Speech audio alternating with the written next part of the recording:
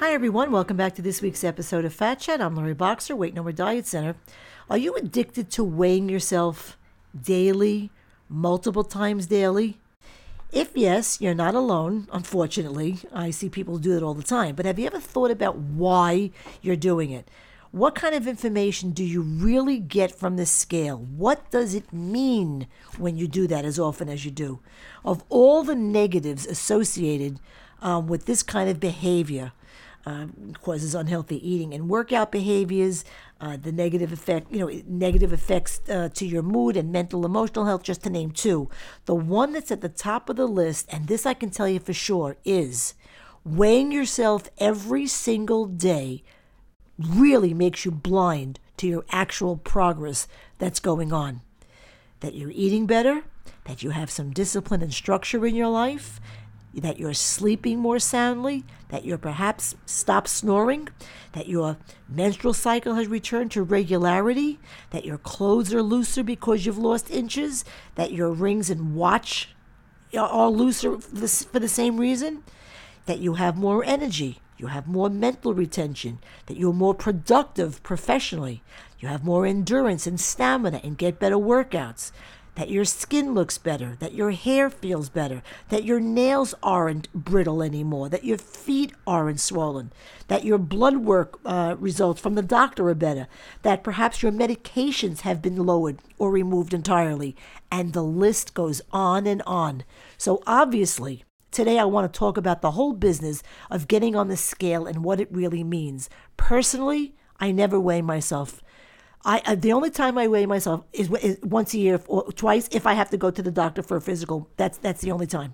My clothes, the way they fit and feel the way I feel, are all I need to tell me that I'm right where I need to be. I do, however, meet people all the time who not only weigh themselves every day, but several times a day, and it's self-defeating for so many reasons, not the least of which is because you can get on a scale 10 times a day and get a different reading every time, even if it's from the same scale. Hydration, how much and when you last ate, sodium intake, bowel movements, hormonal shifts, sleep, whether or not you've exercised or worked out, all play a role. True weight loss is measured over a week's time, not every day, not every 2 days, etc. The complete digestion process for an average adult takes up to 48 hours, more for larger people. When you step on the scale, it's the result of what you've eaten 2 to 3 days back. So if you quote unquote lose it, on a Saturday night, you go way off, and then you weigh yourself in the morning and you see you haven't gained any weight, you thank your lucky stars and you get back on track that day. But lo and behold, there it is, you're up 2 pounds on Monday, and that is the result of what you did 2 days prior.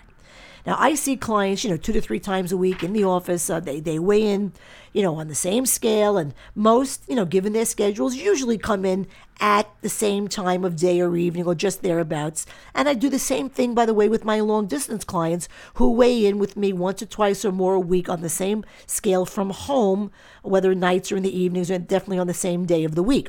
Still, I don't compare their weight on a Wednesday, say to the Monday, to the 2 days back when I saw them.